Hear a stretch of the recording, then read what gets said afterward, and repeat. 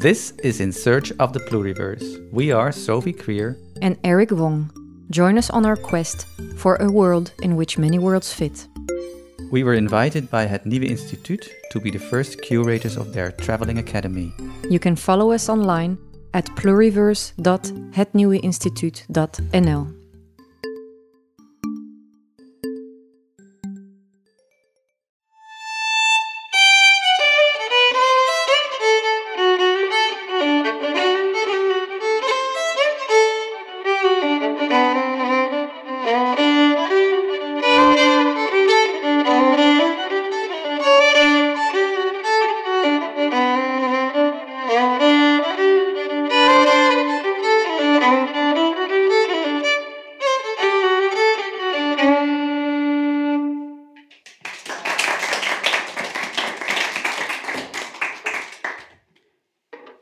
Welcome, everyone.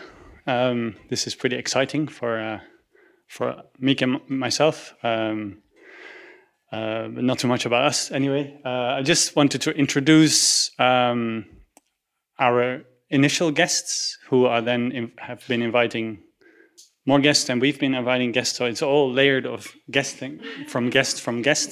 But on the right, Sophie Krier. She's a relational artist and an editor. And she works with Erik Wong, who is editor, placemaker, designer. And together they travel Europe. And this is their first physical spot where they landed for their project. And you will introduce the project yourselves. So I leave it with this. I hope you all have a wonderful day. And enjoy. Je hebt toch een microfoon? Oh, I have it. Yeah. I'm mic'd. This is so typical for us. That's a bumpy start, guys. Welcome, everyone. And thank you for having come all the way here and so timely. Also, it's wonderful. We're starting earlier than planned. Before I say a few words about what brought us here, I wanted to just check two things. One is related to the pandemic. We cannot avoid it. Is everyone okay with the way we are now here with the doors open? And I might be on the floor later on drawing. Erik might move around with the mic, because if you don't have the mic in front of you, then you won't make it into the roundabout radio that we're trying to make. So is everyone okay with that this way? I see nodding heads. Okay. And does anyone not want their picture taken? That's also important that I check. No hands? Okay, you're all good. Take it away then. So indeed, thank you, Rutger, for your welcome word. We are here in the Naoko barn in a barn that you built own-handedly over the last few years. And there's a beautiful view to that side, little birds, and there's a beautiful view behind me as well, looking over to Iraid and the narrow to Iraid. And we might hear some traffic in the background. Maybe John will pass, the crofter from up the hill, or maybe some camper vans will pass that want to stay at John's yard and ridge where it's possible to stay overnight. So we might hear all those things. I'm saying that for our listeners, so they know where we are. So Erik and I, we are in search of the pluriverse, which is a word that you could understand as, if a universe would be one world, then a pluriverse would be a world which makes room for many worlds to exist and to thrive in it.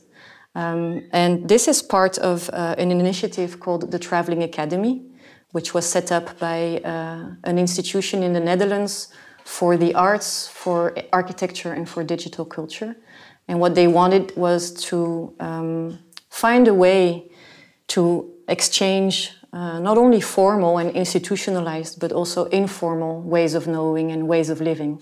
That's what the Traveling Academy is about. And Erik and I were invited to curate the first edition of that, and we baptized it In Search of the Pluriverse.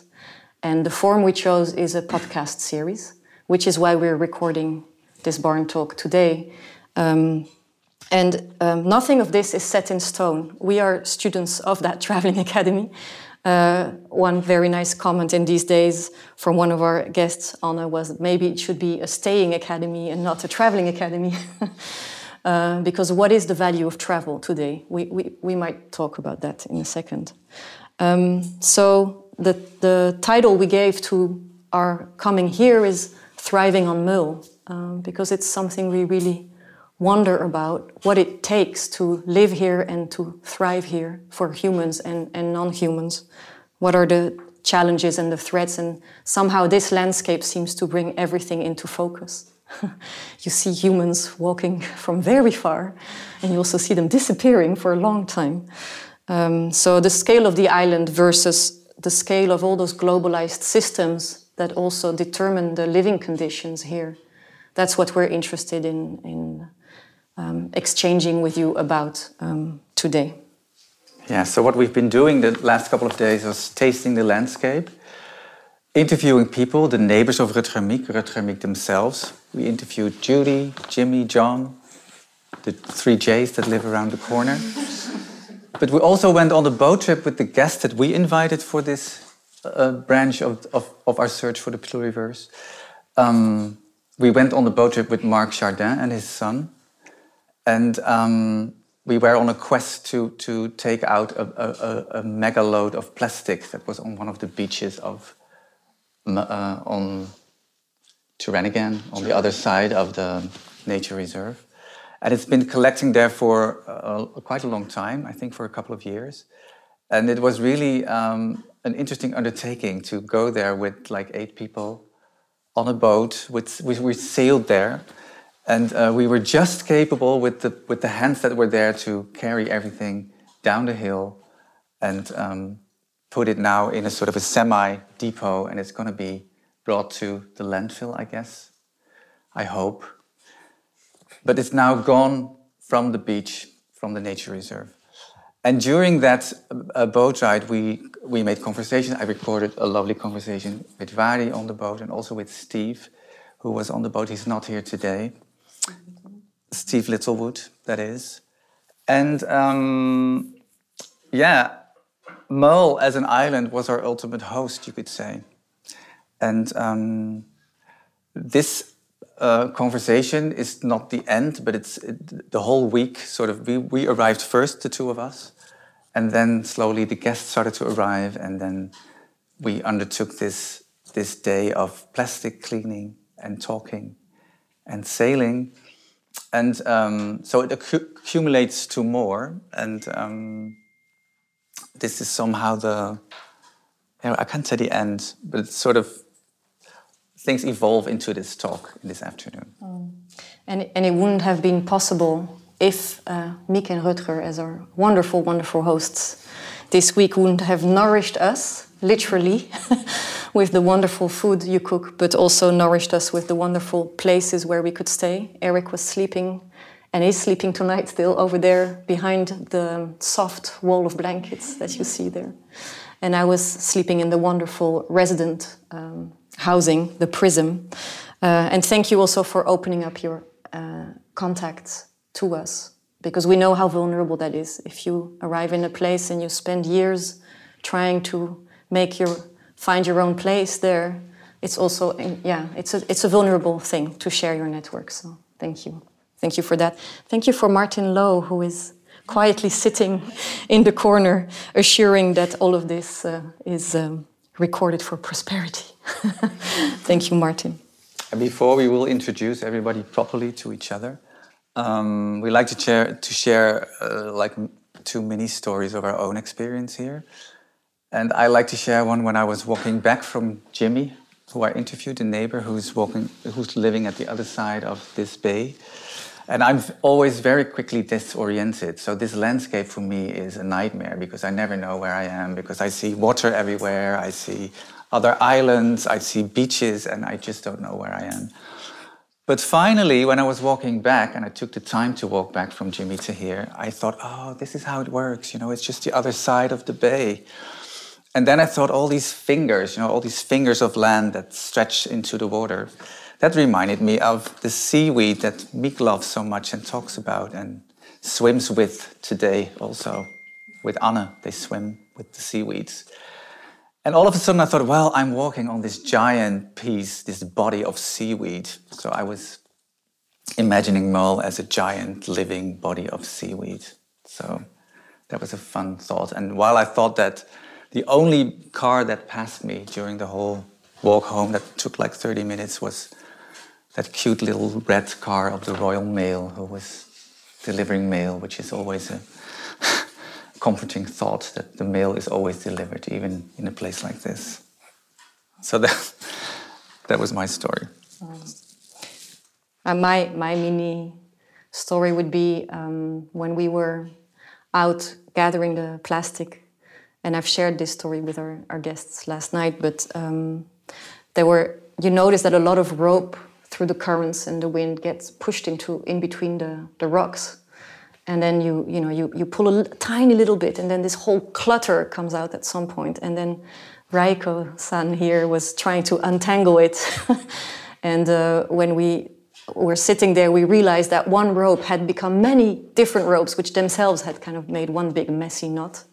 And that, for me, this was also, I saw it as problems sometimes are super complex, and of course they are all entangled to all kinds of things, but can we kind of break them down, or can we see the simple parts of them? That's what it made me think of, this big knot, big blue knot.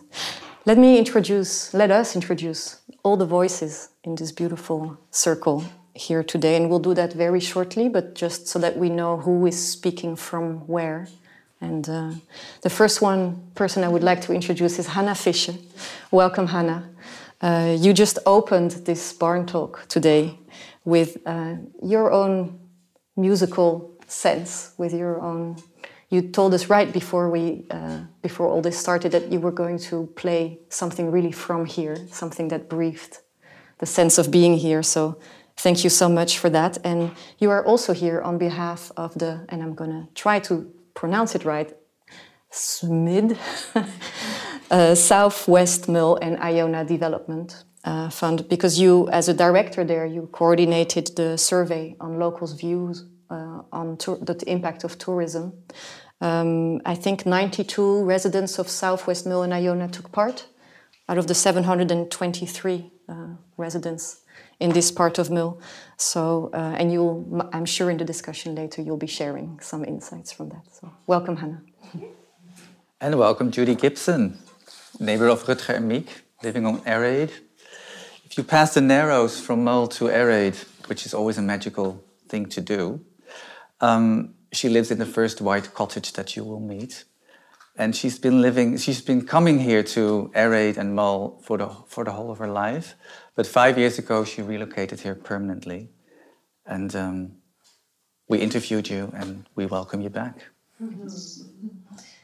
Welcome, Naoko. There you are. Welcome, Naoko Mabon. Welcome, Naoko Mabon. You recently settled in Oban from Aberdeen with your partner, who is Scottish. We learned that there is a camper van is turning behind me. That's the thing that happens here. You recently settled in Oban from Aberdeen, and you work as a contemporary arts curator, Naoko, interested in making relationships between differences. So, for example, at the moment you're involved in the natural dye garden near the Lockfield School, and you brought about conversations between an artist from Oban and artists worldwide and gardens worldwide who also work with natural dyes. So that's a nice example of how you bridge those differences. Welcome, Naoko. And welcome, Mhairi Killin from Iona. You're an artist focusing on the indigenous culture and heritage. And alongside your jewelry business that you built up in the past years, you are a long-life Gaelic learner, a language that is not longer alive, speaking anymore, but you're an active learner for the language, and I also think an advocate for the language. And you are currently, besides your jewelry business, you're investigating the effects of sound pollution on marine life, and later this year that will result in a theatrical moment or event on the beach where a couple of years ago many whales died. Right, Mhairi? Maybe we can talk about that. It will pop up in the circle. Sure. Welcome, Mhairi. Welcome, Renatus. Renatus Derbidge. You come here from around Bunessen. That's where you live and work. You are a biologist, geographer and philosopher, and you co-run the LEAP croft, which has a couple of cows, chickens, a vegetable garden, 30 hectares, and you're interested in self-sufficiency of food, and the building is community-owned, so that's very interesting that there's also a community aspect to your work. So welcome, Renatus. And welcome, Rebecca Atkinson-Lord, joining us from Tobermory. Welcome. And you are the newly appointed Chief Executive and Artistic Director of the Tober and Mull Theatre. And we stumbled upon an open letter in the September issue of Round and About, in which you introduce yourself to the Mull community. And we were so happy to read that you run a theatre on wheels, because you literally bring film screenings and live shows to the different communities on Mull.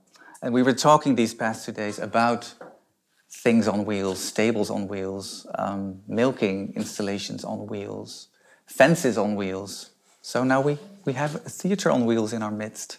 Welcome, Rebecca. From Glasgow, welcome Tim and Reiko from Collins and Gotto Studio. You both met in San Francisco in 1985. You've been in Glasgow for about 12 years now. Your youths were spent in Rhode Island and Tokyo, respectively. And you're known with your studio for your work in engaged environmental art, with also a very strong social component. In the last 10 years, for example, you were working on the Plein Air LP, which is a huge project with all these scientists involved and sound composers and computer programmers and ethno-physiologists, all of this to catch the breath of a tree. So I think that catches the span of your work. And you're involved also in reforesting Scotland, which is, I think, also interesting to mention for this talk. Welcome, Tim and Reiko. And welcome, Anne van Leeuwen from the Netherlands. You are a passionate regenerative farmer, and you co-founded the Embassy of the North Sea, which aims to give a voice and legal personhood to the North Sea. Short and strong. But enough for now.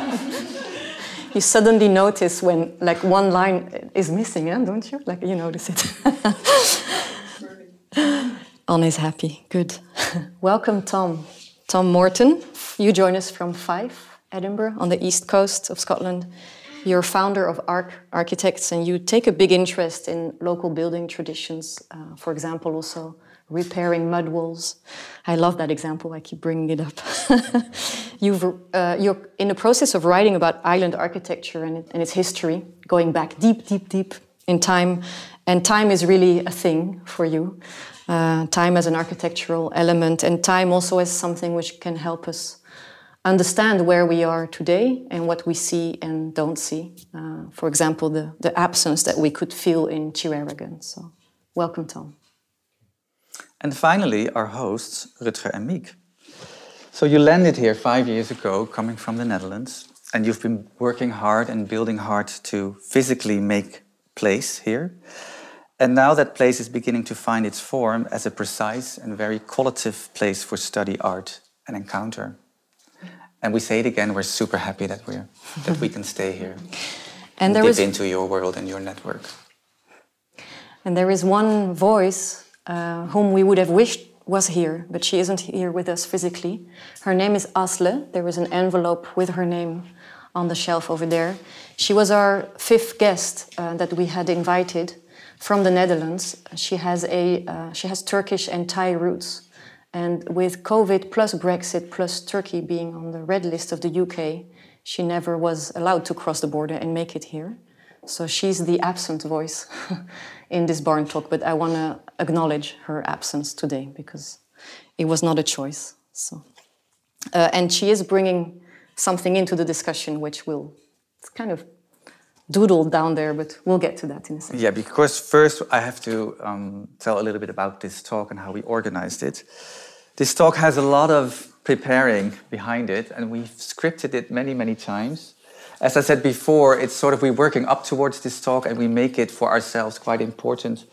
But at the same time, we cannot do more and be more than visitors that bring people together and make it possible to share ideas, experiences, knowledge. And from scripting it quite tightly and also quite maybe top-down, you could say, yesterday we decided with our guests that we would radically do it differently. And what we liked about talking in the past few days with each other, that was this sort of natural round. We were sitting around the table and somebody would start talking and then somebody would take over and then somebody would add an anecdote or an experience or sharing some knowledge about something or giving context to something. So that idea of talking in a round, not in a specific order, but to share. Well, it's a bit like a talking stick. You give the talking stick to somebody else. We have a talking stick here today. It's this microphone. And Sophie and I will sort of facilitate this talk. So Sophie will write down, she makes notes, and the notes are being put on the floor here. We are going to talk in 2 rounds. And there's no script. There's not really a brief. We have a sort of a start. And I think we're going to have 2 rounds of, let's say, 40 minutes, and in between we have a break because we think you cannot talk focused and concentrated for over 50 minutes or an hour. Oh, is it me? No. Because I'm relaxing, but maybe... It's me. Oh, it's you. And to get things going, we were thinking that it would be good that our guests would start sharing an experience that they had in the past days they were here on Mull. And then everyone, it's a very horizontal talk, could step in or ask for the microphone and react to it. And I'll start with something that Asli brought up. She couldn't be here, but we tried to involve her in the project. And she was quite upset, as we were, about the fact that she couldn't make it here. And that had to do with COVID, it had to do with Brexit. It also had to do with her Turkish passport and the fact that Turkey is on the red COVID list. But it wasn't the first time in her life that she has a complicated nationality to be able to travel. So she was stuck at home. She's a cook and she's a weaver. And she was thinking about these microbe... How do you say that? You have a sourdough... Bacteria cultures? Culture. I always forget the word. That bacterial cultures that she works with fermentation, but also with baking bread, they can travel freely still over the world. So she was wondering how it would be to introduce foreign sourdough, for instance, cultures into this environment and what would happen. And that sort of unleashed a conversation between Rutger, or it sort of unfolded a story that Rutger has with Judy. And Rutger shared, maybe you can tell it yourself, you started a sourdough and shared it with Judy, right?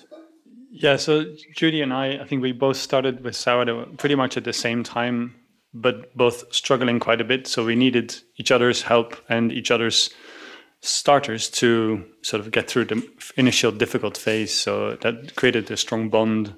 So we started to exchange our successes and failures from an early start. How did it work? Calling each other up every day, like, Judy? Yeah, I think mostly when we would, well, at least for myself, when I visit Judy, which is quite regularly, when she might not notice, when she's not in the kitchen, I just quickly smell her. You stick your nose under the door. Because I'm just fascinated with, because we sort of started with the same base, and it evolves. 2 households. We're a kilometer and a half apart, but we have a very different water supply.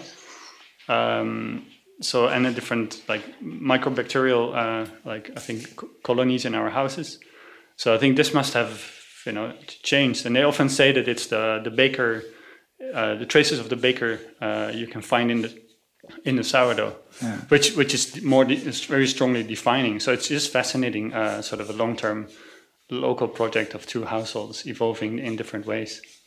I think that's a remarkable story, Judy, that a sourdough culture sort of relates to the individual baker and tastes therefore differently. So that's the notion that Asli wants to bring in. And maybe now I can invite one of our guests, maybe Anna? Yeah. Do I have to get the mic? Yeah, I will bring you the mic.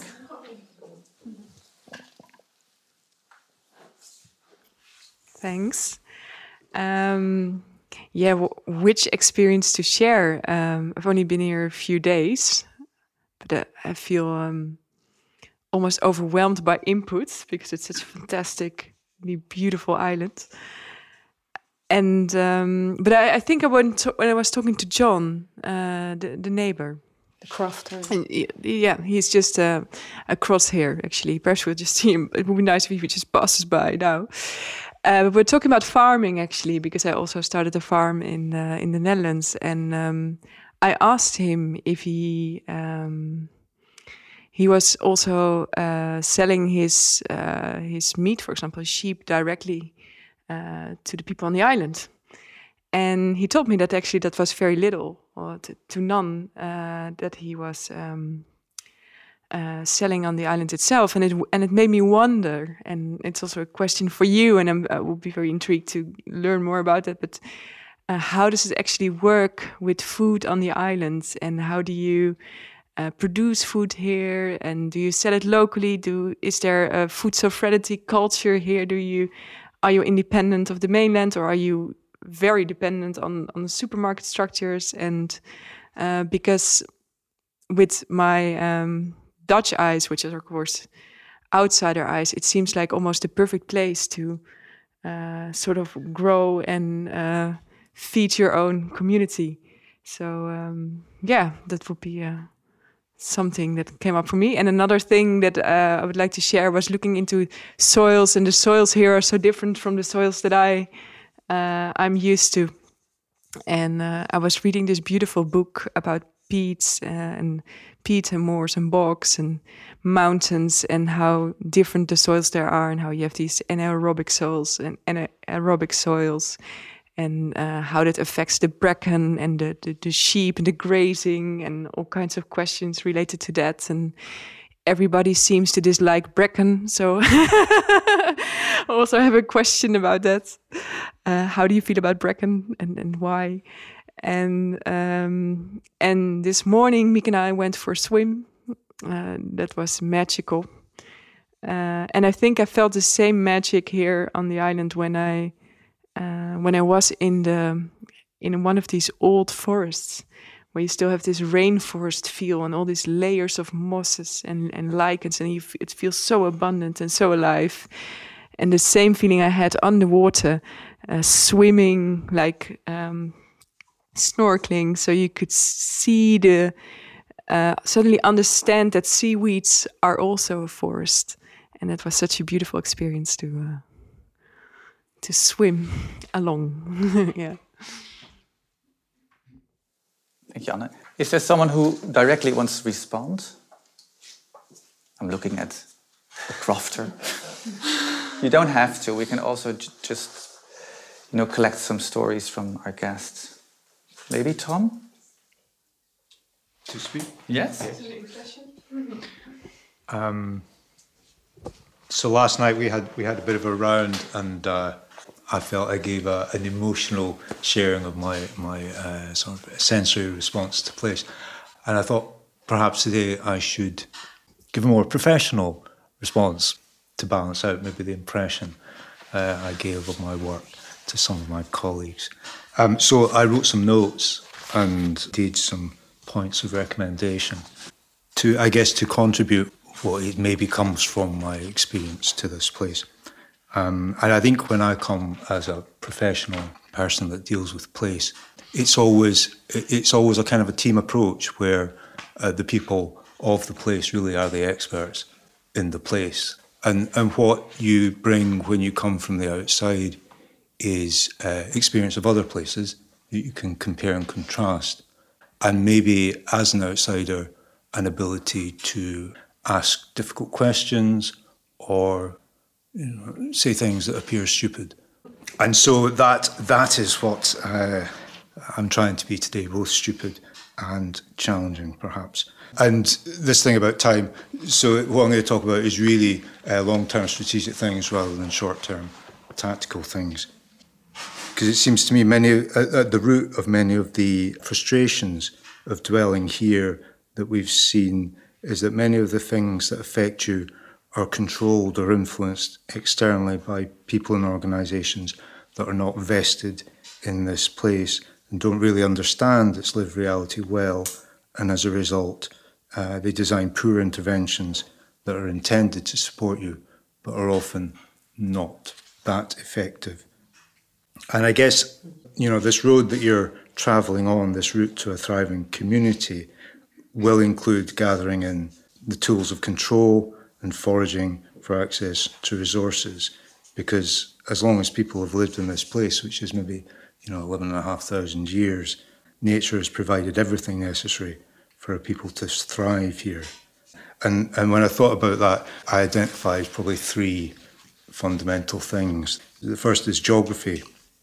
So you're an island, and so your territory encompasses both the land and the sea, and that whole, the yin and the yang, is an incredibly powerful physical and cultural environment to live in. And you know that that's a restless relationship full of potential abundant and diverse resources, but also a threat and a lot of unknown as well. And I know that you've been listening both to the sea and to the land, and that, including these voices in your community of place, as happens with the Embassy of the North Sea, will be an important factor in sustaining a respectful relationship to place rather than an exploitative and an extractive one. And the second aspect was about community, and no one can survive here as an individual. You only really make sense as a community. Communities have always held diversity as part of that strength, diversity of gender, of age, of experience, of ability, of skills and of roles in the community. And your community now is much more diverse than it's ever been in the past, and that is part of your abundance. But it's held back by perceptions of competing interests, attachments to 19th century concepts of ownership, unfamiliarity with difference, and other factors limiting community cohesion. And the more you can find ways of pooling interests, recognising diversity as strength and sharing resources, the more you will thrive. And if you can find the right processes, it should be a growing, accumulative strength. And the third aspect, from the past that's inherent to the place is about connection. A distinct place with a strong identity. Your relationship to the rest of the world is extremely important. It's behind many of the current economic, environmental and social stresses and manifests itself in many different ways. There's the internet connection, which inhibits your ability to engage with people outside, as we've seen with our friend in Turkey. And with the internet, I do think this is more or less a human right and a functional necessity to play an active role in the world. But there's also, access to health and public services, the economy of agriculture, the provision of ferries, occupation of home by non-residents, and the impacts of tourist vehicles on transport and other infrastructure. And these are individual, tangible things that, if addressed, will help you to thrive. But this will happen most successfully if you have an equal, if not a controlling voice over how that connection is managed, and you're best placed to mediate how you want that relationship to develop, the relationship with the outside world. And I guess, in the past few days, we've sailed on a sailing boat around the coast, but we've also seen a sort of a massive cruise ship off the coast, and there's a mismatch there. That cruise ship is surely an example of an inappropriate connection, an uninvited external threat to your environment, culture and economy that has no place in a respectful relationship. Of course, relationships and dialogues are two-way activities. A stronger voice in that economic, cultural and environmental dialogue will also help improve the external understanding of you as a community and a place, and what they expect and ask of you as will help you define a better offering to the rest of the world, because I think you also have much to give. If you can move from visitors coming and taking experiences to you having things to share, it's more of a Mesolithic rather than a Viking model of cultural and economic exchange. And thinking about what you as a community has in your abundance to offer our global community, from my work, I see something that you have that is scarce and will become increasingly valuable to others, and this really relates to climate change. So as a coastal community, you're one of billions around the world whose next 2 generations will be directly affected by rising sea levels, increasing storm surge, and increasingly severe rainfall events. Across Scotland, our infrastructure is not ready for that. Just last year, we had the road at the Reston Thankful closed multiple times because of landslides. You had a railway embankment collapse, killing 3 people at Stonehaven, and the Forth and Clyde Canal breached its banks and closed the Edinburgh to Glasgow Railway. And that's really, an appetizer of what's to come. The centre of Glasgow, the venue for COP26, is predicted to be underwater by 2050. And this is coming to us all. So the rest of the century is going to bring a huge amount of economic and social disruption, loss of life and anxiety to communities across Scotland. And the vast majority of these communities are not used to living close to nature, to understanding its forces and the need to adapt and sustain communities in place.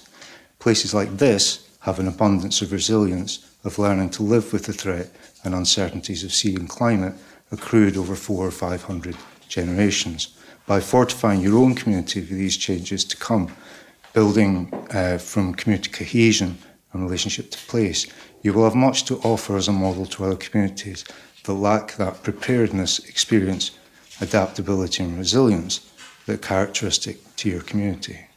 As Iona was an exemplar of ethics and education to Scotland in the past, so our island communities can become exemplars of resilience in the face of climate change, and in that connect to other island communities around the globe, which often have fewer resources to cope with that change. So, having said all that, I tried to say something that might actually be useful, and I came up with 6 specific action points, if I'm not going on too long, which I will try and speak as clearly and as briefly as I can. So the first one is about ferries. So these are my recommendations. I think you should foster a network of island communities to request you take ownership of CalMat from the Scottish Government, bringing both power and responsibilities to the communities directly affected by ferries, and lots of good things would come from that as a consequence. The second is about food. Work with food as a route to community cohesion. As we've seen from the bacteria, it's a fundamental human thing that people share. It relates directly to place, to heritage, to health, economy, skills and families. It's unthreatening and will bring people together in a way nothing else can. Diversity. There's a lot about diversity to be worked on. It's having a subtle but deep ethic of inclusion will be really important in making everything else work. There are issues of inclusion to work on here, and you should systematically listen to your people's different voices, learn about best practice, and gently implement progressive strategies. It will make a really powerful tool for change to a happier place. And then the fourth one is intergenerational. So think about age. We're well on the way to a major demographic shift to an older population, and we need to think of older people as an increasing resource in that context, but it will have a major effect on all aspects of community life. Don't expect local and national government to sort this out for you. They won't. They're really behind the curve. You should develop specific demographic projections for Mull and assess their likely social and economic impacts, and then research best practice strategies globally. There is a lot of good stuff out there, global networks about this, and develop targeted strategies, and then demand state sector support. And I think Public Health Scotland are a good potential partner in that work. The fifth one, and there's only one more after that, is about buildings. So I'd say something about buildings. So it'd be really nice if you could do some work in your building culture, which isn't brilliant. construction is one of our, although this building is lovely and we're conversation. Construction is one of our most environmentally polluting, least gender equal, most patriarchal and least progressive industries, and its current condition impairs economic, social, health and cultural outcomes for your community. You know, it could be a really great driver for local economy, health, climate resilience, vocational skills, and local natural environment. You know, there's a whole lecture about that, but I'll keep it to that. And the sixth one was Gaelic. I think, I know it's tough, but the Gaelic language is the subsoil of your culture, nature being the bedrock. If you systematically foster its flowering, it will reinforce all your other activities and outcomes. Use your creativity for innovative approaches and seek external partners. And that was it. The only thing I would add to that really is an indicator of progress is the thing about gender, because we should look to women to lead this process for a host of reasons that we don't have time to go into. But it's interesting here we've got 10 women. Well, if Asley was here, 10 women, 5 men. That's probably about the right balance for. No, but it's true. Women will lead this community better than men generally. As a broad generalisation, speaking as a man. So I think the balance we have here of 2 to 1 is a sign of a sort of progressive group for leadership. Thank you very much. I'm sorry I spoke so long. Thank you, Tom. I'm a little worried about your throat. I think you need a glass of water now, right? Yes. So, yeah, that was a lot to take in. Could you keep track, Sophie?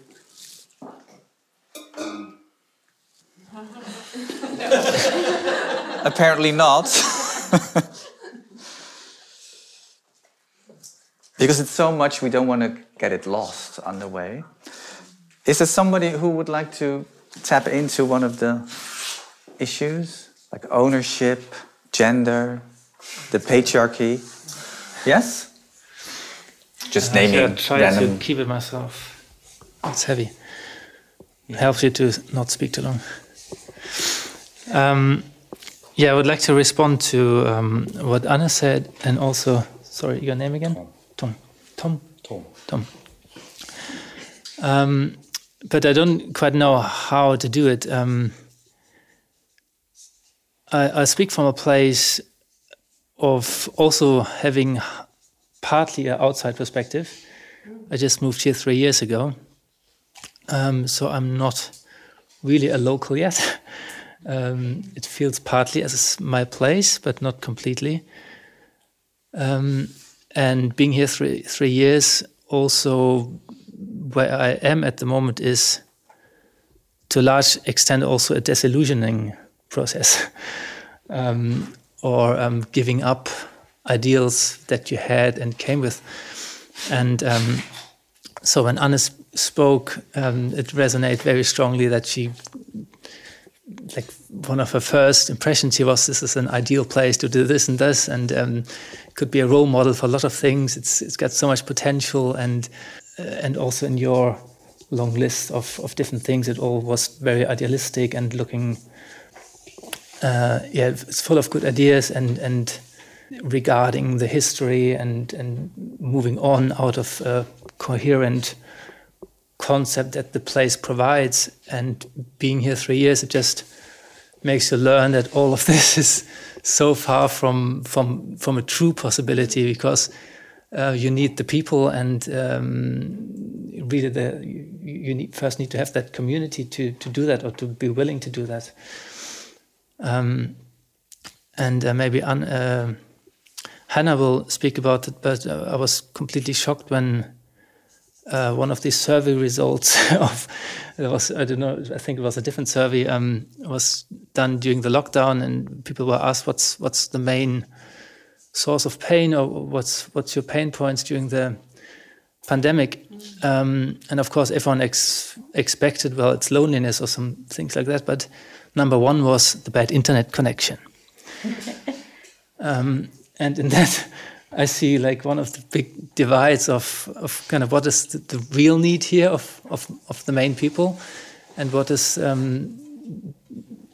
what might be actually the real need. I mean, you actually, Tom, I'm talking about you. like when you talked about like climate change or what kind of could be developed here, that it's actually very true that in the future people will look to experiences that are done in places like here, but at the moment, and we have some other crofters here as well, just completely different. There is no real need for these things within most people here. Yeah, I mean, of course, there's always like some subcultures who are trying to do things differently, but I would say the majority, like crofters who haven't even thought about selling meat locally or something, it's just also a reality that lives here.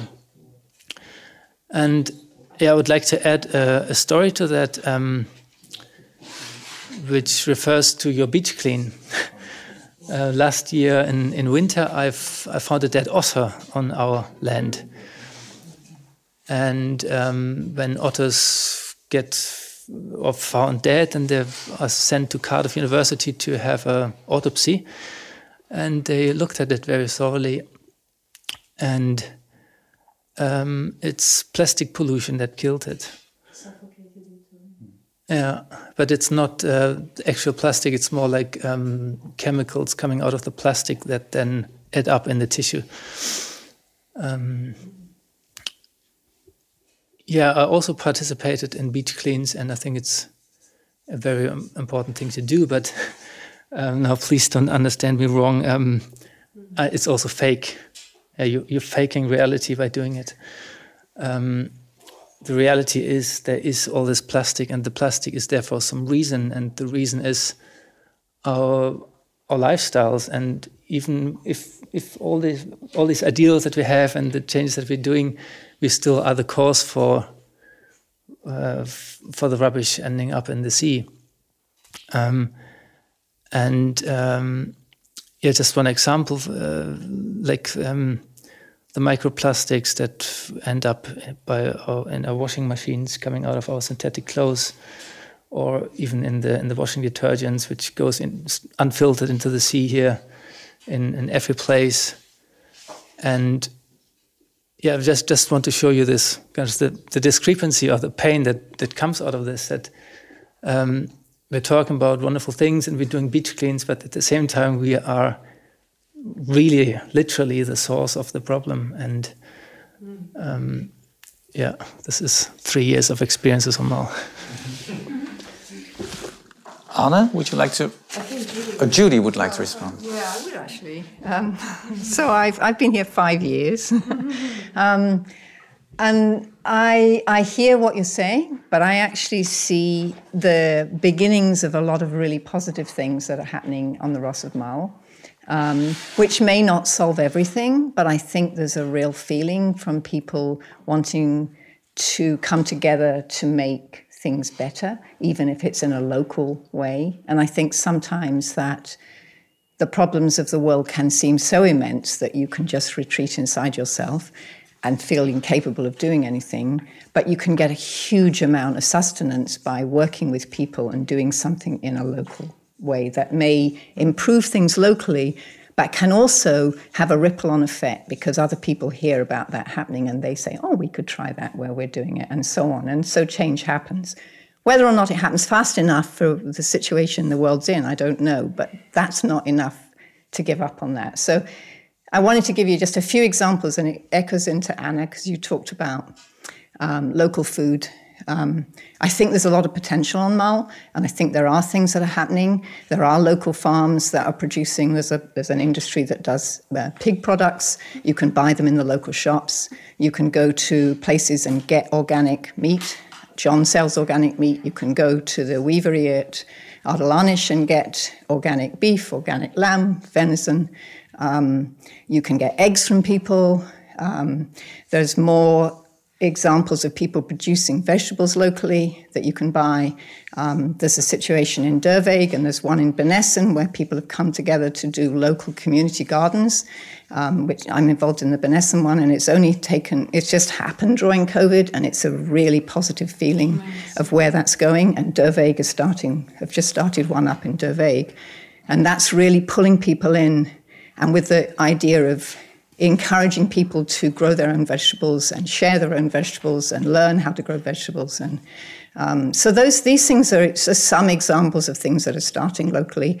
And I think SWID is a great example of a local organization that is promoting local activities and helping businesses get started that are bringing back employment into the area and generating hope. So for me, just being here 5 years, I came not really knowing what was going on here. I mean, I knew it from a holiday perspective, but living here, I've really felt like this is a really exciting place to be.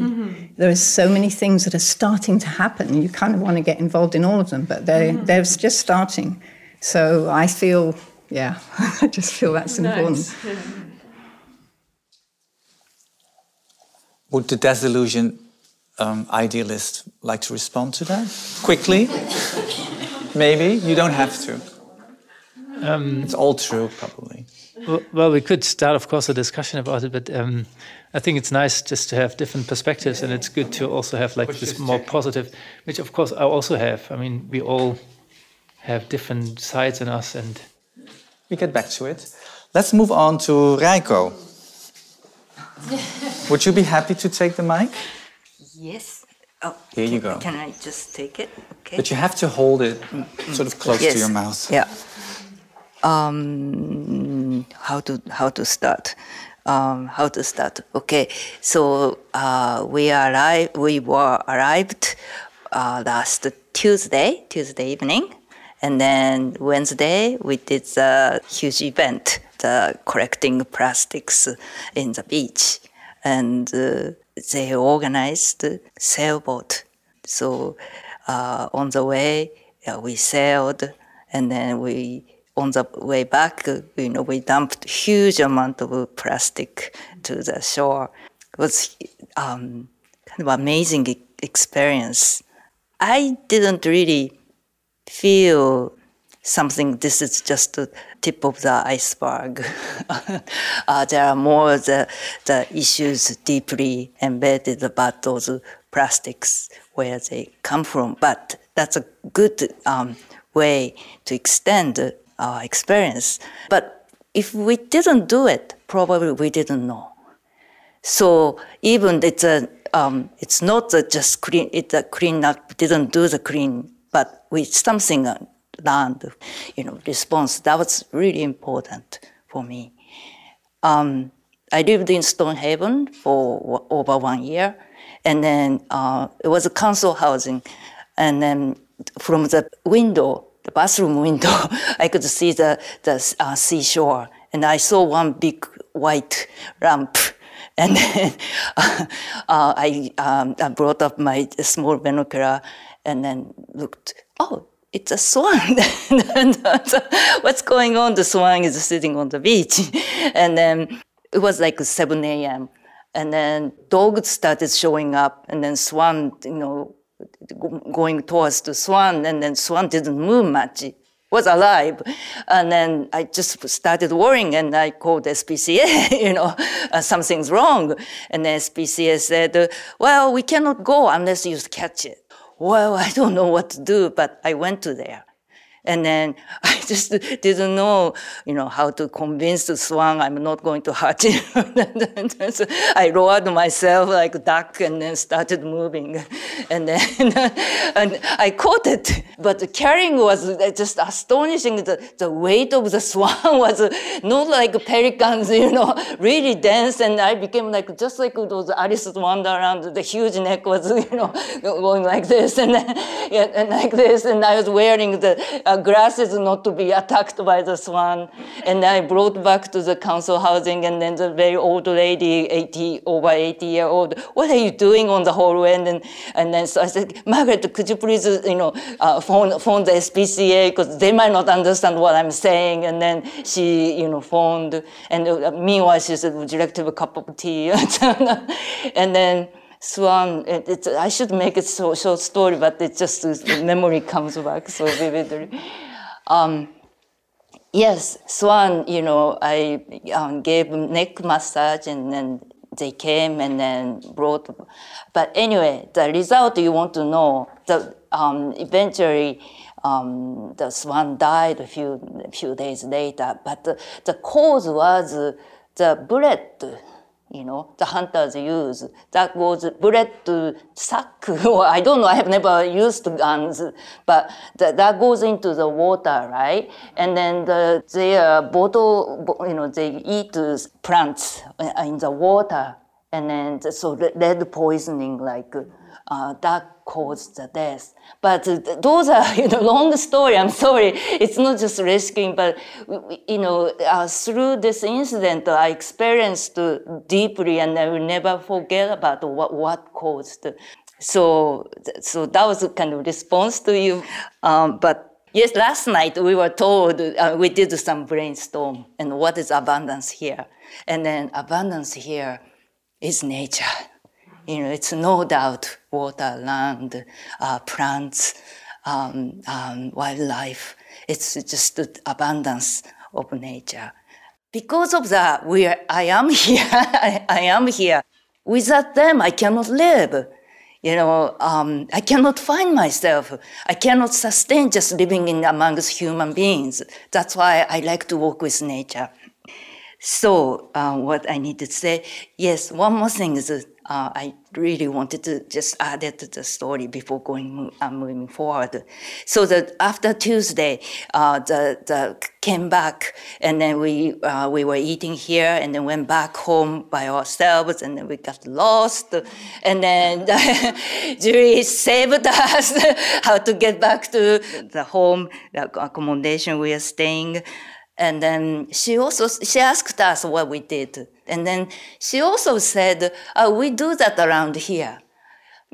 That's right. Should be, because it's not just the beach, it's happening everywhere. And then, but I don't see any, really rubbish around here. So, yeah, local people are doing this. That's really amazing. Tim and I live in Glasgow, and then we are involved by a community called Hamilton's Hill Clay Pits Local Nature Reserve, which is an area north Glasgow. And then now it's just, for many, many years, just derelict land. People brought lots of garbage to throw. And then now it became a nature reserve because it's very close to the city, and then wildlife are coming back. And then once a month, we do the cleanup, bird watching, and guided walk. So many, many events are happening in every month. But what I learned from that is going to many people, and they clean up. It's the takes your pain away. How easy, it's almost magic. If you do it, it just becomes sour and negative, and then, I don't want to live with people, that kind of feeling. But when you do it with other people, it's a totally different thing. So that's when, Judy said that, just opens up another part of, my memories and experience, how important it is. And then my last question is, if nature is so rich, if environment is so wonderful, based on that, what can you build? Art is art, literature, poems, they're all connected to the, environment, right? And then, so what can we, what's the result? I'm started seeing, being in your house, but I like to see more outside, how culture is built based on this abundance of nature. Well, after this ultimate pep talk, does anybody want to respond to this? Ode to the community, or ode to Ras of Mull? Yes, Rebecca?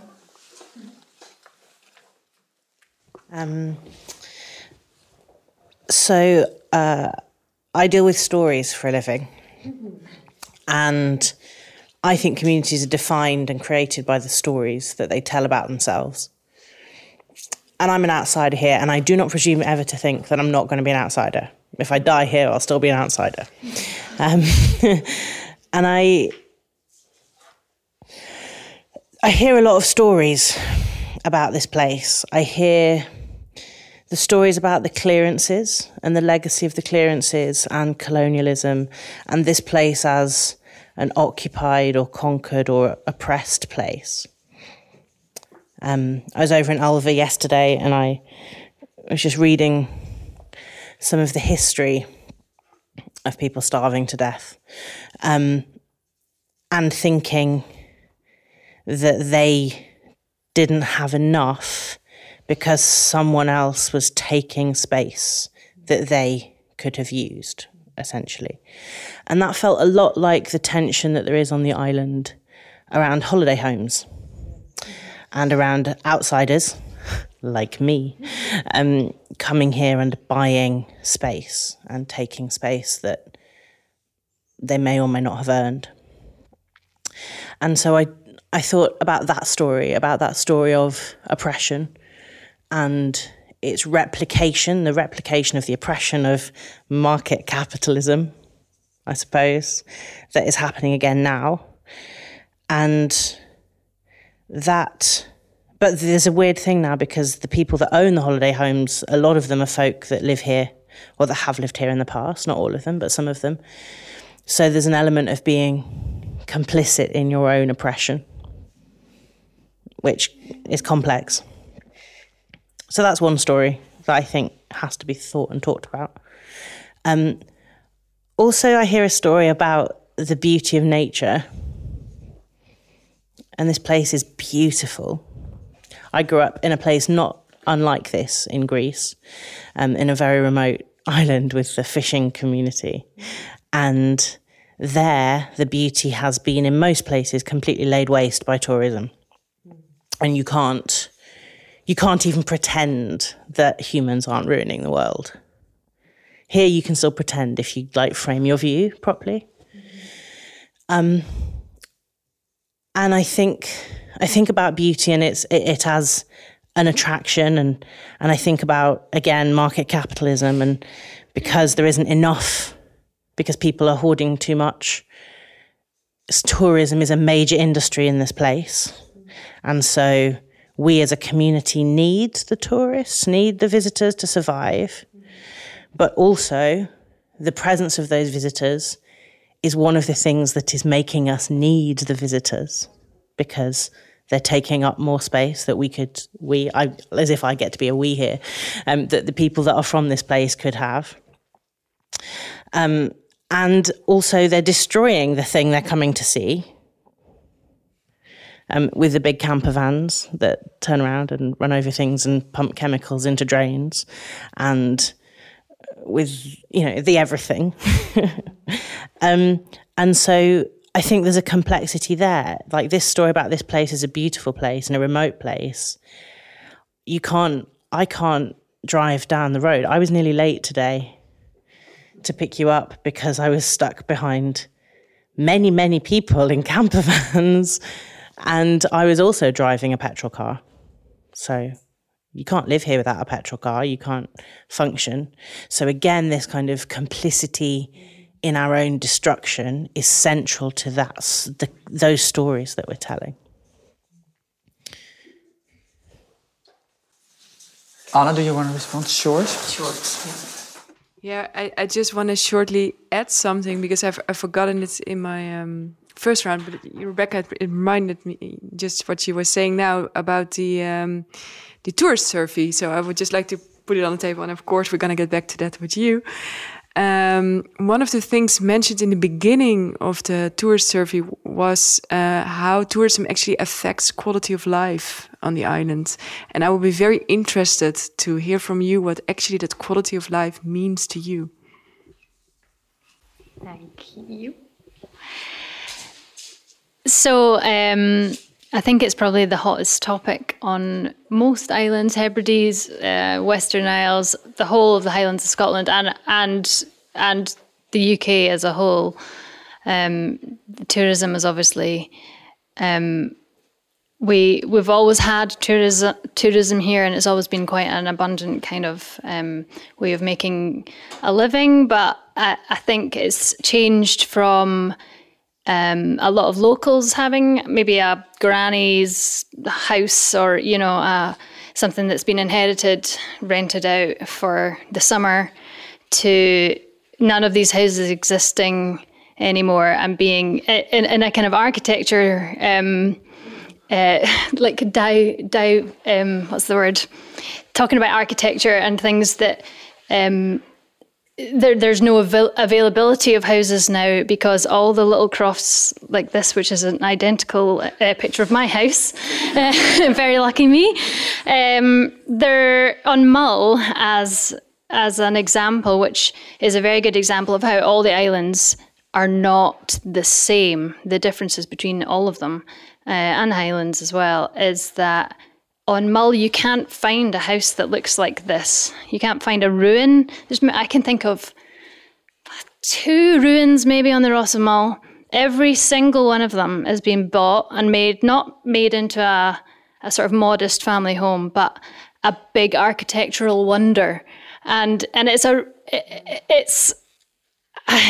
quite a talking point, because now that means that once little cottage that could have turned over a few families, I don't know, and sustained people in the school and jobs and ferry crew or whatever, is only ever going to belong to someone that moves up from England, because the difference in you can sell a house, an ordinary council house, for £500,000 and buy a really incredibly beautiful house up here for less than that and have a good bit of change. So I think one of the things about the quality of life is that people like me, you have to have luck on your side in order to, well, now I believe, in order to be able to sustain your life here.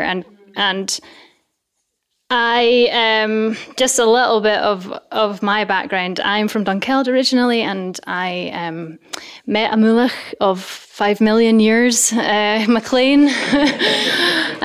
So I was kind of immediately accepted into the community as well in that way, and in that just having local connections makes it so much easier to move here. I didn't ever really struggle with that because everybody knew Soren or who lots of friends through him. So, but I was only 21, and I am a musician, and so is Soren, and we lived in Glasgow for a couple of years before that. And everybody said we were crazy, including mums and dads, and, what on earth are you moving to Mull for? You should be moving to London. So by age 21, we managed to find a little cabin on the side of a hill in Carsig, just on the south. And yeah, we were lucky enough to have kind of established careers very young in music. So we lived here and we worked away. And back then, the difference in being able to work away then and now, which I'm kind of only just thinking about now, is astronomical. We could get on a ferry. It was much more expensive, but we could buy three journey tickets. I suppose tourists probably could if they were coming often enough as well. It wasn't just for locals, but that option was there. We weren't ever really stressed about getting places. Tourism was there, but it wasn't you could still buy a house for a slightly inflated, but not humongously inflated price. So I think in how many years is that? 9 years that I've been here, the quality of my life has improved because I feel like I am very much part of this community, and I do lots of things here, and I was able to. I now have a lovely little house, but I don't think 21-year-old me now. In fact, I'm pretty certain that couldn't happen now. That cabin that I moved into for a very, very small amount of money in return to feed the cat of the big house is now a holiday let. And I live in Kintra, which has 11 houses, and only 2 of them are lived in. One of them's mine. So quality of life is hugely, we're hugely lucky in so many ways. We have space and I feel very like we have a good opportunity for a healthy lifestyle, healthy connection to people, environment, wildlife, culture, although dwindling in many places, but in other aspects, very difficult. And things like internet as well, it can be a real positive because I can send files recording to Japan or America or whatever, but also internet is like the bane of the island's life, and Sky as well. I went on just to check this last night that there are 89,000 pictures on Instagram of the fairy pools, and staff is kind of going that way too. So we kind of had a suggestion at the SMID, one of our SMID meetings, to kind of step away from the internet and try and kind of make social media a bit of, you don't want to be seen taking a photo of Staffa because you just want to enjoy it rather than getting there to take a photo of the puffins and then turning around and going back to the mainland. So highs and lows in both places. Pass it on to somebody else. Thank you, Hanna. Oh, yes. Well, the floor's filling up with lots of notions, and I think we'll get back to this tension between tourists and permanent inhabitants of Mull. But I suggested before we take a break, we go to Tim to share some of his experiences of the last couple of days and maybe pose a question or add a notion to the floor.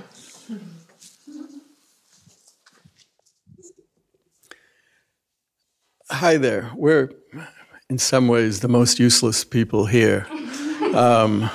We're absolutely committed to the evolution of our own subjectivity, which means we wander through the world looking to satisfy our curiosity and find something that's going to completely knock us off balance, make us reconsider what we understand about the world, and put us in a place of dynamic reflection, and hopefully dynamic reflection with others, because that's what pushes us in a lot of ways back and forth. So it's odd that on our way here at 100 miles an hour with Terry, so that with my heart in my mouth, we started to come up the hill, and he started to talk. He goes, we do a lot of things here, and he talks as fast as he drives, yeah? So he's talking about rewilding and restoration and this eco community project, and it's crazy, and they had trucks going up and down the road, and it destroyed the road, and he's just going on and on and on and on, and so that kind of stuck with me, yeah? I was just like, that's a curious way to get up here. And then we're going back and forth to a raid and walking across the water, and all that's good. And then yesterday we kept hearing about Terrarigan, and we talked about exiting the boat to go to Terrarigan. Then we realized there was a mountain of shit on the boat that needed to be offloaded at Fianna Fort, so we stayed on the boat. But so we decided to go, and we're talking about going, and I'm absolutely convinced that the best and worst things in our lives, those things that we can't forget, are part and parcel of those things that are going to change our relationship to the world. So the fact that I kept falling into this thing, and it was positive and negative, it was an ideal, a vision, and a complete failure in some ways, was on our mind as we walked back through the property here. And we hit the stones, yeah? No wonder they're pissed off about the stones. I can barely walk on the stones. They're monster stones, better fit for a highway than for a human being. You would never want to take a horse or a critter on it. It'd just be cruelty. And we're like, what the hell were they thinking? But then we go through the gate, and there's a raised bog to the left, and we've just spent 6 months in Ireland and working on raised bogs, and we're like, holy shit, there's a raised bog here. And then Reiko says, well, wait a minute, they're draining it, and this is the bane of the bog's existence, and it's not supposed to be happening by everything I know about Scottish regulations.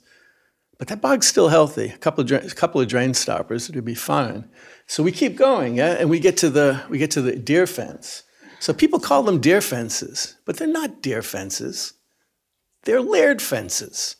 The bottom line is these people claim ownership of the deer. They claim the sole right to harvest the deer, yet they graze them across the entire island, yeah?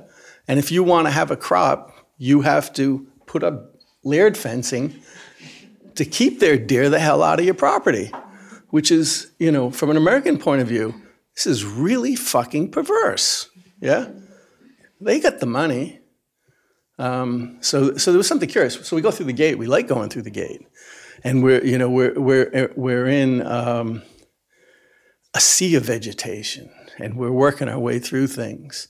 And wandering around, and this lovely oak hazel rainforest, and it's low and meaningful, and the landscape's dynamic. And Martin told us exactly how to get around it. We're going to go around one hill and be back in an hour, and 2 hours later we're still not back.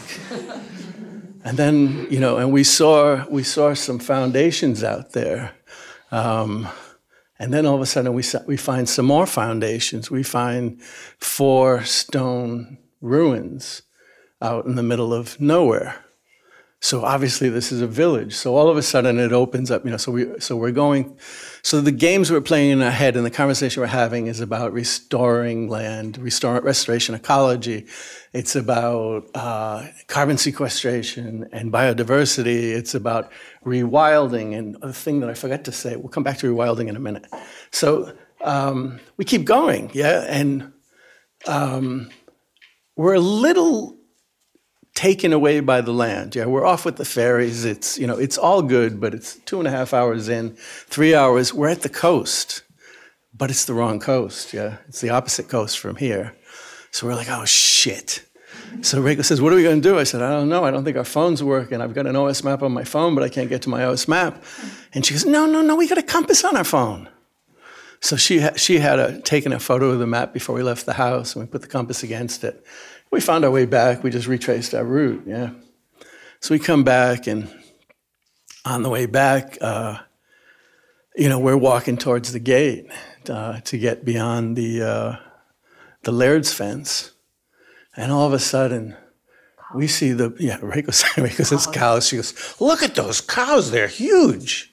I said, Reiko, they're not cows. Those are deer. That's a herd of stags. So there's 20 stags on John's land, yeah? And so, we're quite taken by all of that. And, so we come back and we're just reflecting on all of this. So, talking to John about this, I just assumed, I've read most of the deer management studies that are done in Scotland. I'm interested in nature-culture relationships. And I said, John, as a significant landowner, you must be on the management board. And he says, no, I'm a crofter. He said, the Lord here, the laird, is on the management board. I've only got a right to shoot things that are harassing my livestock. So there are questions. So recently I've been in a long dialogue about rewilding and what that means, and there's lots of arguments about it, and I've had lots of discussions about it since I've been here. On the boat there was a grand discussion. I sat next to Anna, and there were all these positions about what rewilding means, and I've become pretty clear through this discussion that I participate in daily that rewilding is actually something between land conservation and land restoration. It's the sticky cultural concept that feels good in our head, that provokes us to the position of feeling some need to do more for nature. And you'll get positions where people say, what we need to do for nature is leave it alone and step away from it forever. But I'm absolutely convinced that human beings have a role in nature, and that indeed everybody that's here is here because of nature, culture, interrelationships, and meanings. So I guess when we think about transformative things, it seems in this particular area, the thorn, the idea, the concept that's festering is this idea of a rewilded, an ecologically restored area of this part of Mull that's not resolved. Yeah, it's being held in stasis at the moment, but it seems like there's potential at Terrarigan to, so from our point of view, we're interested in the discourse, we're interested in the shifting values, we're interested in the arguments about what rewilding means in a community, and we're interested in how those kinds of ideas start to reshape the utility values that dominate places like this. That's my useless artist's position. Or our useless artist's position, since we... Useless, but interesting. So the floor has been filling up. I think it's time for a break. Or we think it's time for a break, right, Sophie? Just checking. Yeah, I read 2 voices have not been heard, those of Mhairi and Naoko, but I think we'll give you the floor right after the break, so we can indeed take a bit of fresh air and keep on going. Break. Microphones off. Coffee and tea just around here.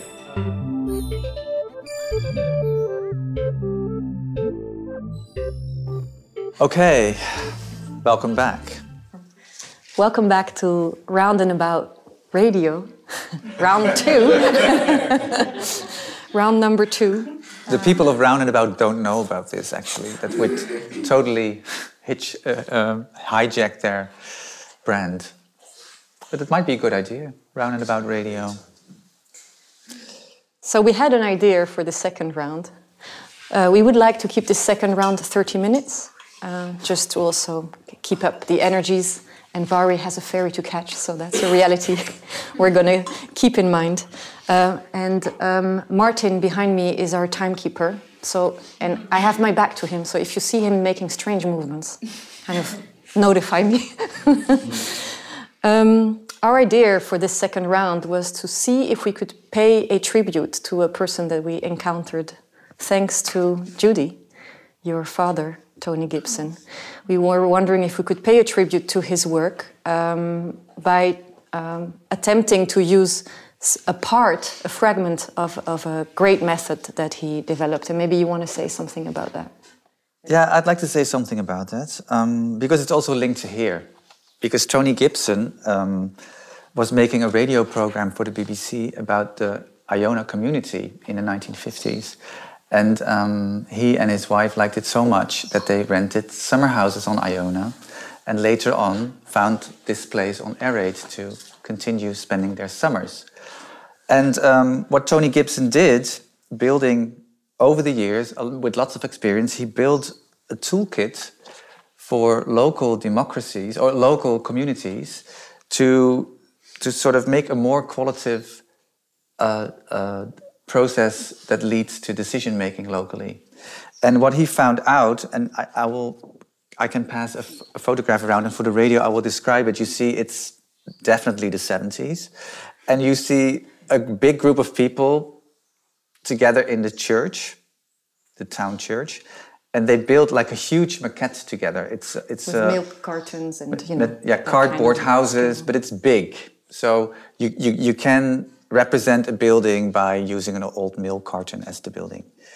And by that, everybody contributes to the image or to the problem that needs to be solved, or to the future that needs to shape up, or to the change that needs to be made. So everybody is equally part of the visualization of what we talk about.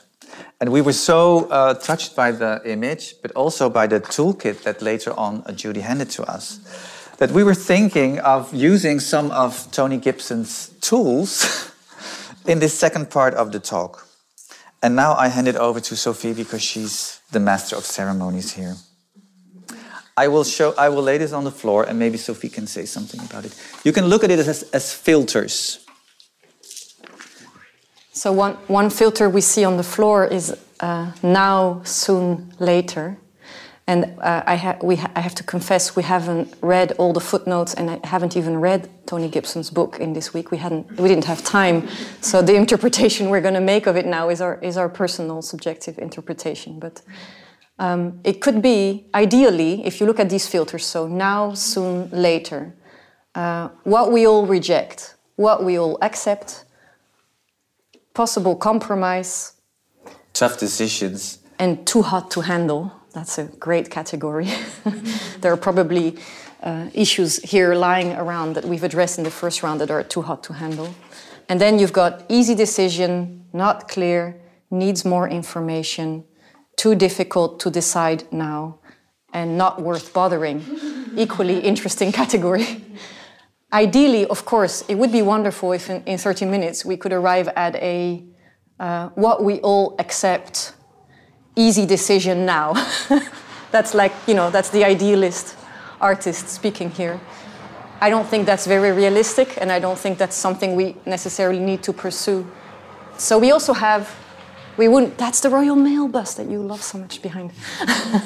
We wouldn't be Erik and Sophie if we wouldn't just let go of this plan at this point and throw a plan B in the group, being perhaps you just want to bring back into the group what you discussed over the break outside, because everyone mingled with everyone in different little groups, and maybe things were said there that shed light on all the issues that were brought into the circle in the first round. And I would, in whatever we decide to do, I'll let go of it now, but whatever we decide to do, I'll be giving the mic to Mhairi first, if you accept. Mhairi, do you accept?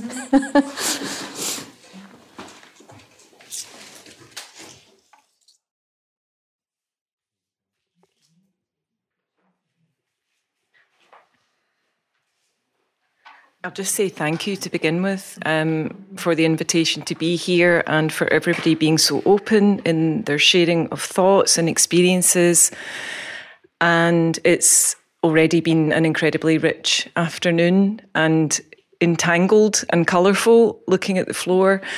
And I suppose some things I've heard louder than others in the last hour and a half, couple of hours.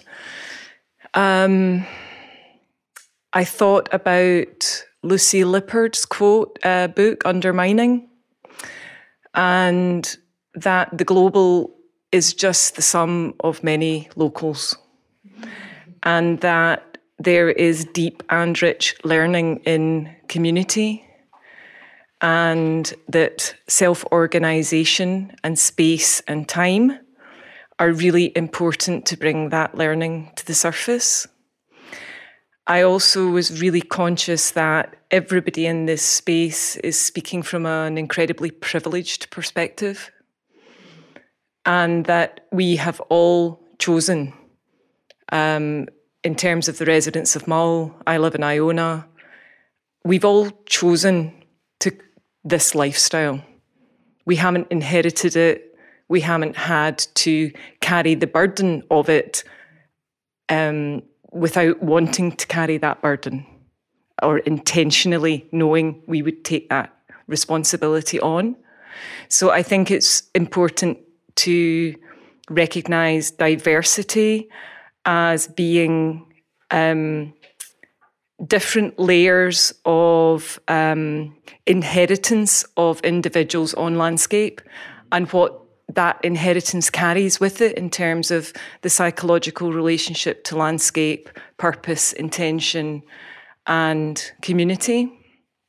And in some way that thought was triggered by the disappointment that you expressed, Matthias, sorry, in that the thing that people were most disappointed in or missed the most, or the problem with COVID was the internet, the poor internet connection on Mull. And underneath that statement is a really, for me, profound statement of loneliness and desire for connection. And that understanding we are in such a privileged position to choose to be in the types of communities that we are in, and it takes time, and the choice is to take the time to get to know place. And that is one good thing we can do for the rest of our lives, is just know a place, a single place. That's a massive undertaking. And I'm really conscious as an islander on an island off another island off the mainland of UK, which is also another island, that's a responsibility. And in a small community of only what we have in Iona, 140 adults, it's a responsibility times 100, and it's a massive privilege. And also within our community, there will be people who are there from a sense of responsibility that has been inherited and not chosen. And all those diverse voices and all those knowledges, all that knowledge contributes, and space and time has to be made for all of it to come to the surface. Thank you.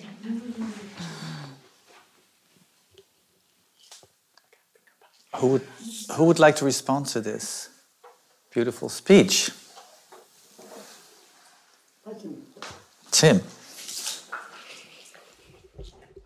So I think this is a really important point, that some are burdened with their personal cultural history in some ways. They feel like that it's something they have to sustain. Yeah, and so I'm just going to read a quote. We worked with a friend, a philosopher, and we're looking at shale oil bings in just west of Edinburgh. And people were talking about the history and how the history has been troubled, how the history has been hard, and how we want to change the history, how we want to forget the history. And Pauline is always to the point. And so this is just one sentence. If we respect the past that had to be the way it was, in order for us to be the way we are today, that understanding, the taking account of our own history and feelings, allows us to move into the future in a positive way. And I thought when Pauline laid that out, it just put everything into perspective. That even where there's great struggle, it's part and parcel of who we are today, and trying to resolve those differences are key. Yeah. I don't know if that contributes in a meaningful way or not.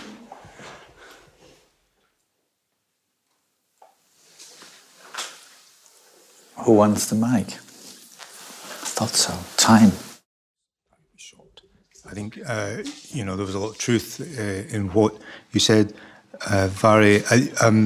This thing about, burdens of responsibility and of generational things from the past, and indeed our anxiety about climate change and environmental pollution and so on. That's all there, but we can't let that stop us from taking action. We need, by developing, by having an inclusive community approach, we need to reduce people's burdens, and we need to overcome anxiety in order to take effective action. And, this thing about having to save nature from destruction and so on, when you do analysis about people's motivation for doing environmental change, it's not really about saving nature, it's really about improving your own life. And what we're really trying to do is safeguard this planet as our home as a species. It really, 3% of people want to save other species. I know you're in the 3%, but most people, the people that really need to change their heads, because we don't need to change your head, they're motivated by what's in their interest. And so understanding that helps us to align to take effective action. I've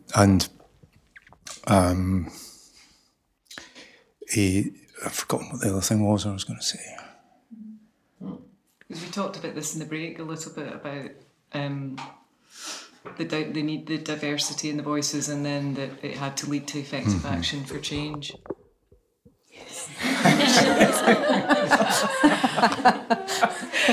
Tried. Yeah. So Tom and I talked a little bit about this in the break, and you made that very important point that out of that the time for all the diverse voices to be heard and the space for it, that there had to also be action. I think, yeah. So the other point I wanted to make was this thing about them and us. Okay, so you've got, the people that have been here for 500 years and the people that are blow-ins that have just come off the ferry and don't know which way the road goes to the beach. And whether you're from England or Scandinavia or the other side of the world, and that difference is something that prevents cohesion and therefore effective community action. I think in all of that, when people start talking about difference, you have to see that as a distraction to making progress, and that really we are so much more united than we are different, and that if we focus on what we carry in common, and what we carry in common is our humanity, and all these things about food and intergenerational stuff, these are really human things, and they will be the things that carry us forward to make progress.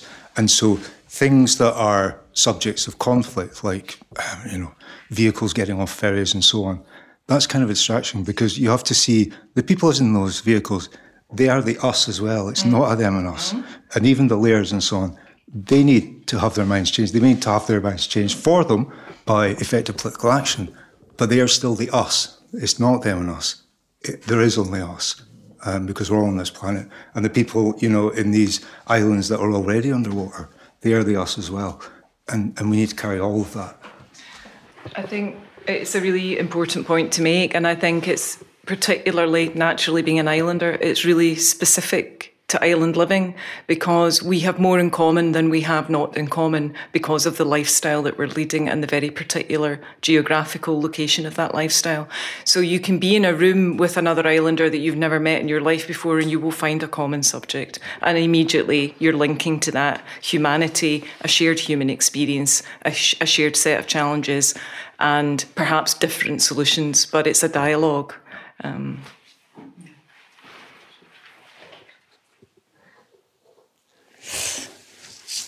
I saw you nodding, Rebecca. Or did I see you not nodding? I was just thinking about islandness. Can I give you my teacup? Because I can't hold both. I was thinking about islandness and about the definition of the other, and how, because again, I think about communities in terms of the stories they tell, and there are only like 7 stories, everyone knows that. And so this sense of what the thing is that means that you are you versus everyone else. And I was just nodding because I was like, yes, we are all in fact one, but we're choosing, it's often convenient. Like I have been getting cross at the people in camper vans this week, and I literally just got off the boat. So that is really interesting. Like that choosing to be the in group rather than the out group, and it's not a useful thing in the discussion of how to deal with climate change. So can I ask 2 questions? So the first question is, and Mhairi, I'm curious about Iona. Are the landowners part of the discourse in the community? And then, of course, that's a question for the rest of Mull. Are the landowners actually in social, political discourse with everybody that lives here? And the third question is, does it make any sense to revive projects like Terrarigan, which was an incredibly provocative idea with a monumental failure, but has incredible potential? Yeah. So those are the 2 questions that were on my mind. Okay. Because I don't really know the answer to these things. So Iona's quite unusual in the respect that it's kind of got shared ownership. So some of the land is privately owned by independent crofters. and individuals, and some of the land is. It's actually the whole island is in the care of the people of Scotland. So it's the National Trust for Scotland who, in inverted commas, nobody owns Iona. So apart from Argyll and Bute Council, of course, because they get to make all the decisions about everything. So we don't have those issues. We have a good relationship with the National Trust. So Iona is, the Fraser Foundation passed it to the National Trust to keep it in care for the people of Scotland. And your second question about Curating, revisiting that, I think we did revisit it on Iona. 15 years ago, the community self-organised in response to the need for social housing, affordable housing for young families, for single people, for elderly couples, whatever. And it took 15 years, but we created a community. We created what's known as the Glebe, and it's 5 houses of mixed size with different types of social, different types of combinations of people living in them, all who are permanent residents on the island. So we didn't rebuild Sheelings or Steadings, but we recognised a space of land that wasn't occupied by holiday homes. It was the Church of Scotland. They sold it to the housing partnership. A charitable trust was set up, and we worked in partnership with the housing partnership, and 5 houses were built. It took 15 years for our community to do that, but we did it. We've just built a state-of-the-art village hall, beautifully sensitively done. We're spade ready to start a ground source heat project, which will supply affordable and green, environmentally friendly heating to 35 properties in the island, including the cathedral, including the abbey, and 2 hotels. We've got a community energy company, and the profits ultimately from the ground heat source network will go back into the community energy, and the profits will go back into the community.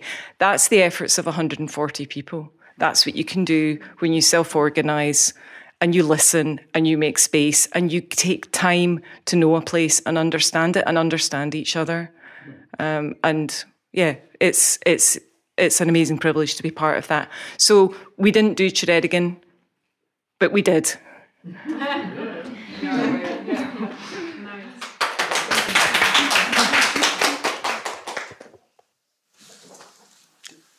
Maybe Hanna would like to say something, because it's about island life and mentality. On the Curating point, I think quite a lot of different people have different opinions, and it's kind of on that rewilding point, isn't it? Where what is rewilding, and are we just wanting to give these spaces that once were abundant with, villages and families over to nature? They're not, they're artificially barren in a way, and a lot of the time, I worry that that would be lost forever. Then what does Curating become? Same with Shiaba. I don't know what you think, but Shiaba is another kind of. Have you walked there? No. So it's another abandoned village, just kind of further round the coast. Can I interrupt just for a second, Hannah? That I think it's almost it's important to say they're cleared villages, because I think abandoned almost suggests that. I know Shiaba was cleared, so it was forcibly cleared. People were cleared off the land. It's not been a process of economic decline like St Kilda, where people said, take us out of here, move us. Yeah. For our listeners, it is abandoned as we view it from our perspective now, isn't it? Barry, for our listeners, because the clearance is a pretty historical strong word, and our listeners don't all know what it is. Could someone here quickly define what clearance is about and what it refers to?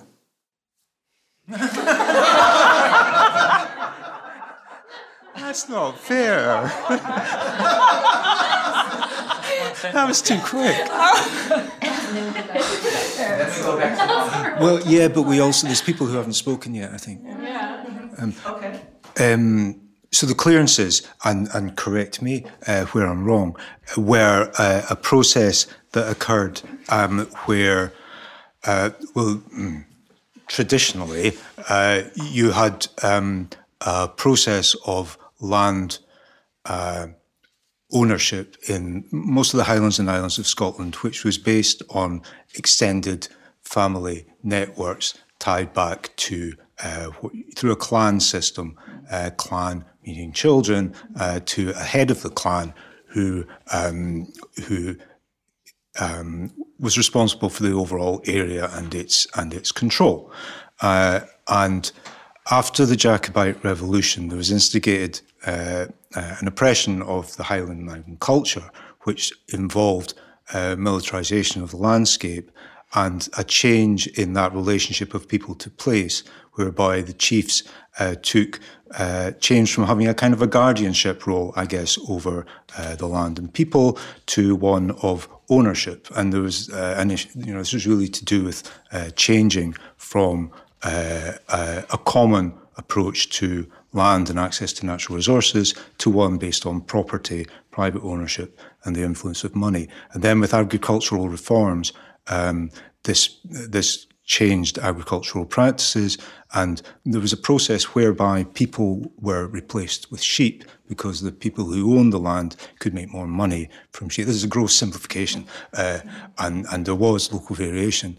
I think it's important, and this resulted in whole communities being forcibly evicted, people dying, their homes being burnt out, and mass emigration to other countries, and really a cultural trauma in large parts of the country, which still exists to some extent today, both in the people and in the landscape. But it's important always to remember that clearances did happen in the lowlands as well and in the borders, and there were similar processes with slightly different characters that happened there as well. Okay, back to Hanna. Back to Hanna. And then round and about in that, yes. Naoko, I know I have her in my... Also, I think important to just note that not all of the abandoned villages were cleared as well. There are things like geography. We've spoken about geography today, and today it might be, you might be able to have a comfortable existence with your ground source heating or your air source heating and your car to get your kids to school and all that kind of stuff. But there were a lot of other aspects. Clearances is the biggest one. But I can't really remember what the main point was, but I feel like I should pass it on. Sorry. Don't say sorry. Sorry. Not necessary to say sorry. Naoko, I'm giving you the mic so you can respond to what has been said. That's a responsibility. Hi. I was listening to what you chipped in and made 3 notes. One was that the one question came up was that when we become local, or when we are seen as local, or we can embed it ourselves in the local community, because you mentioned 3 years, you mentioned 5 years. Oh no, I'm sorry. You mentioned 5 years, and I lived in Oban for 1 year and a half, but including lockdown time, so not much. But I feel like I'm in the community, and then I think that's my opinion. But that's something to do with the intimacy and responsibility. Responsibility came out from lots of you. But when we feel intimate relationship with something, my friend artist mentioned that that relationship, or when you feel intimacy with something, then that means that you share a burden with someone. So if this is a we community, then if we share somehow a moment of burden or some kind of shared burden, then we can be a community. And then that's quite right to me. If I think back what I've experienced in Oban.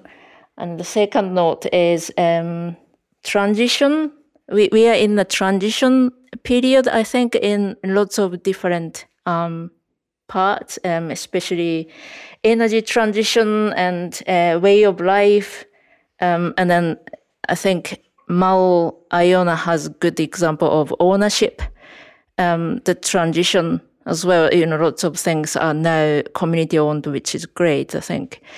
But when we think about transition, we should think about the just transition. We hear a lot in terms of the energy transition. But what it means is that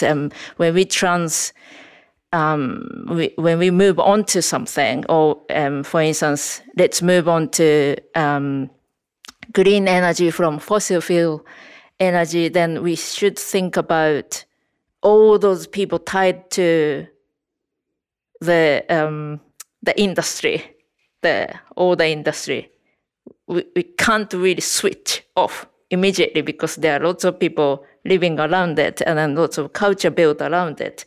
So what's the realistic way to to move on to the better way of life? And the third note is education. I just wonder that especially rural area or islands, I just had a wee chat with my husband who now works for Open University.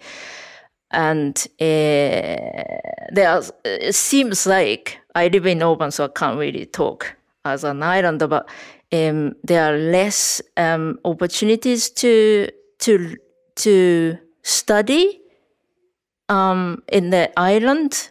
I might be wrong, but it's a bit. For instance, the high school student I know, Monica at Daranish, her son study in Oban and then come back weekend.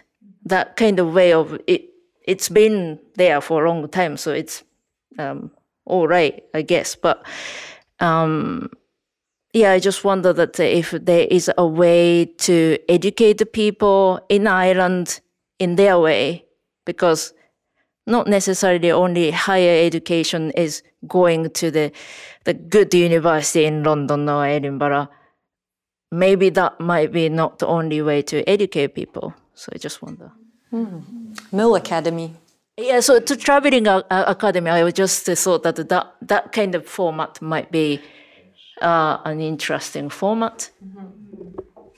I'm keeping on going on this side. Judy and I think Judy's we should. We're sort of. Yeah. Yeah.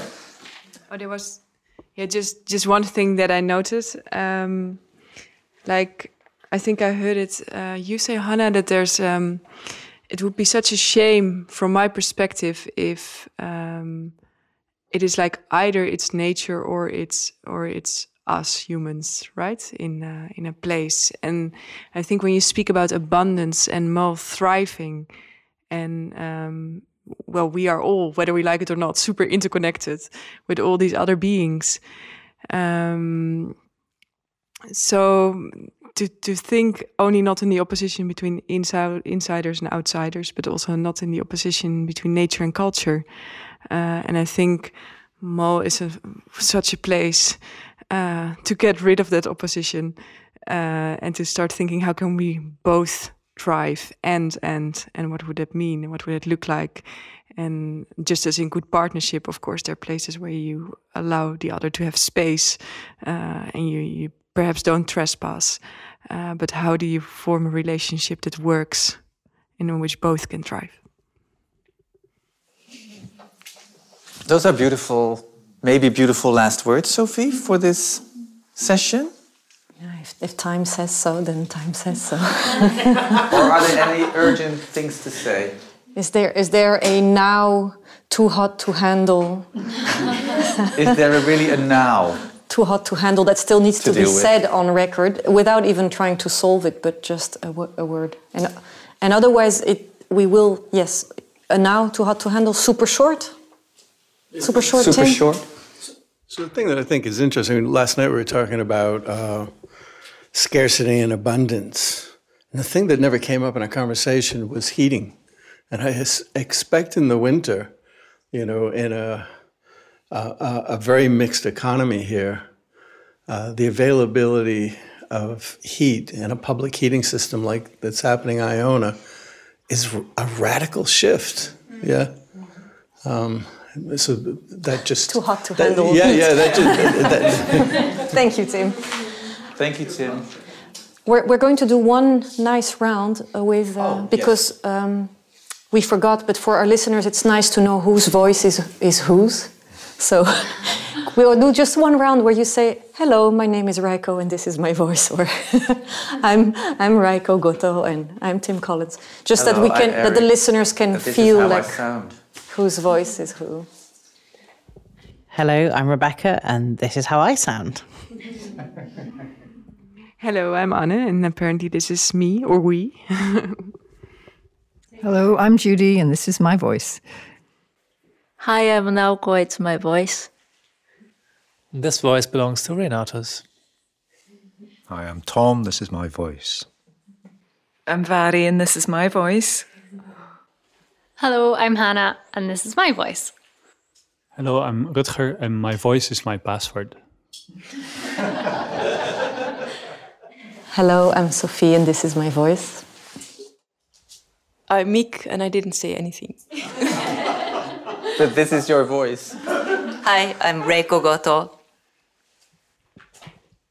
I am Tim Collins, and Miek has an awful lot to say, even in her silence. Maybe also the sound engineer. Hi, I'm Martin. This is my voice.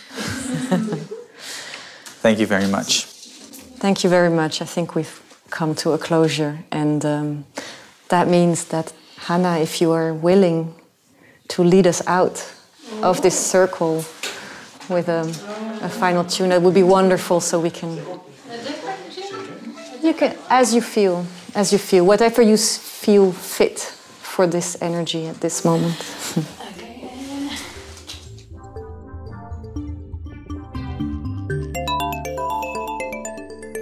In Search of the Pluriverse is part of the Travelling Academy, an initiative of Het Nieuweinstituut in close partnership with the Consulate General in Istanbul and embassies in Germany, Morocco, Spain and the UK. The Travelling Academy brings together makers from these regions and the Netherlands to learn how formal and informal ways of knowing can support each other in tackling ecological, socio-political and spatial issues.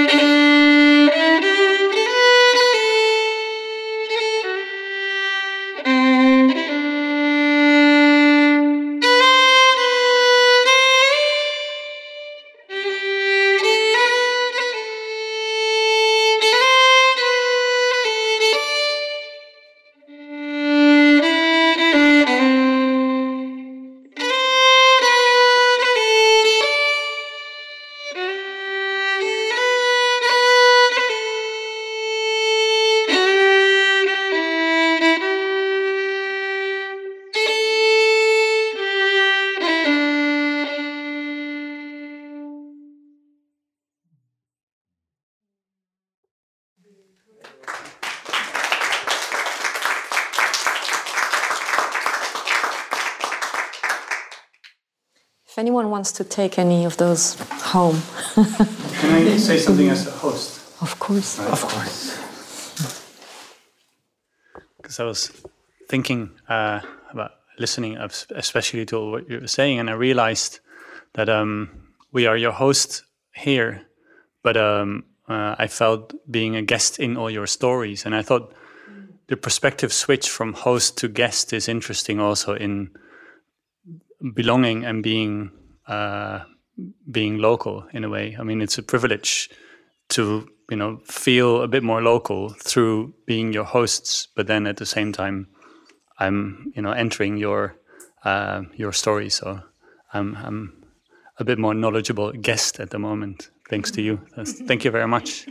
Thank you.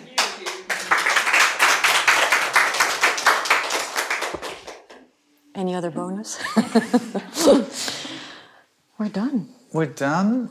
And we invite you for a drink, and me? We invite you for a drink outside, and I think Mhairi will catch her fairy too. Can you catch it? Yeah, including a drink, I hope.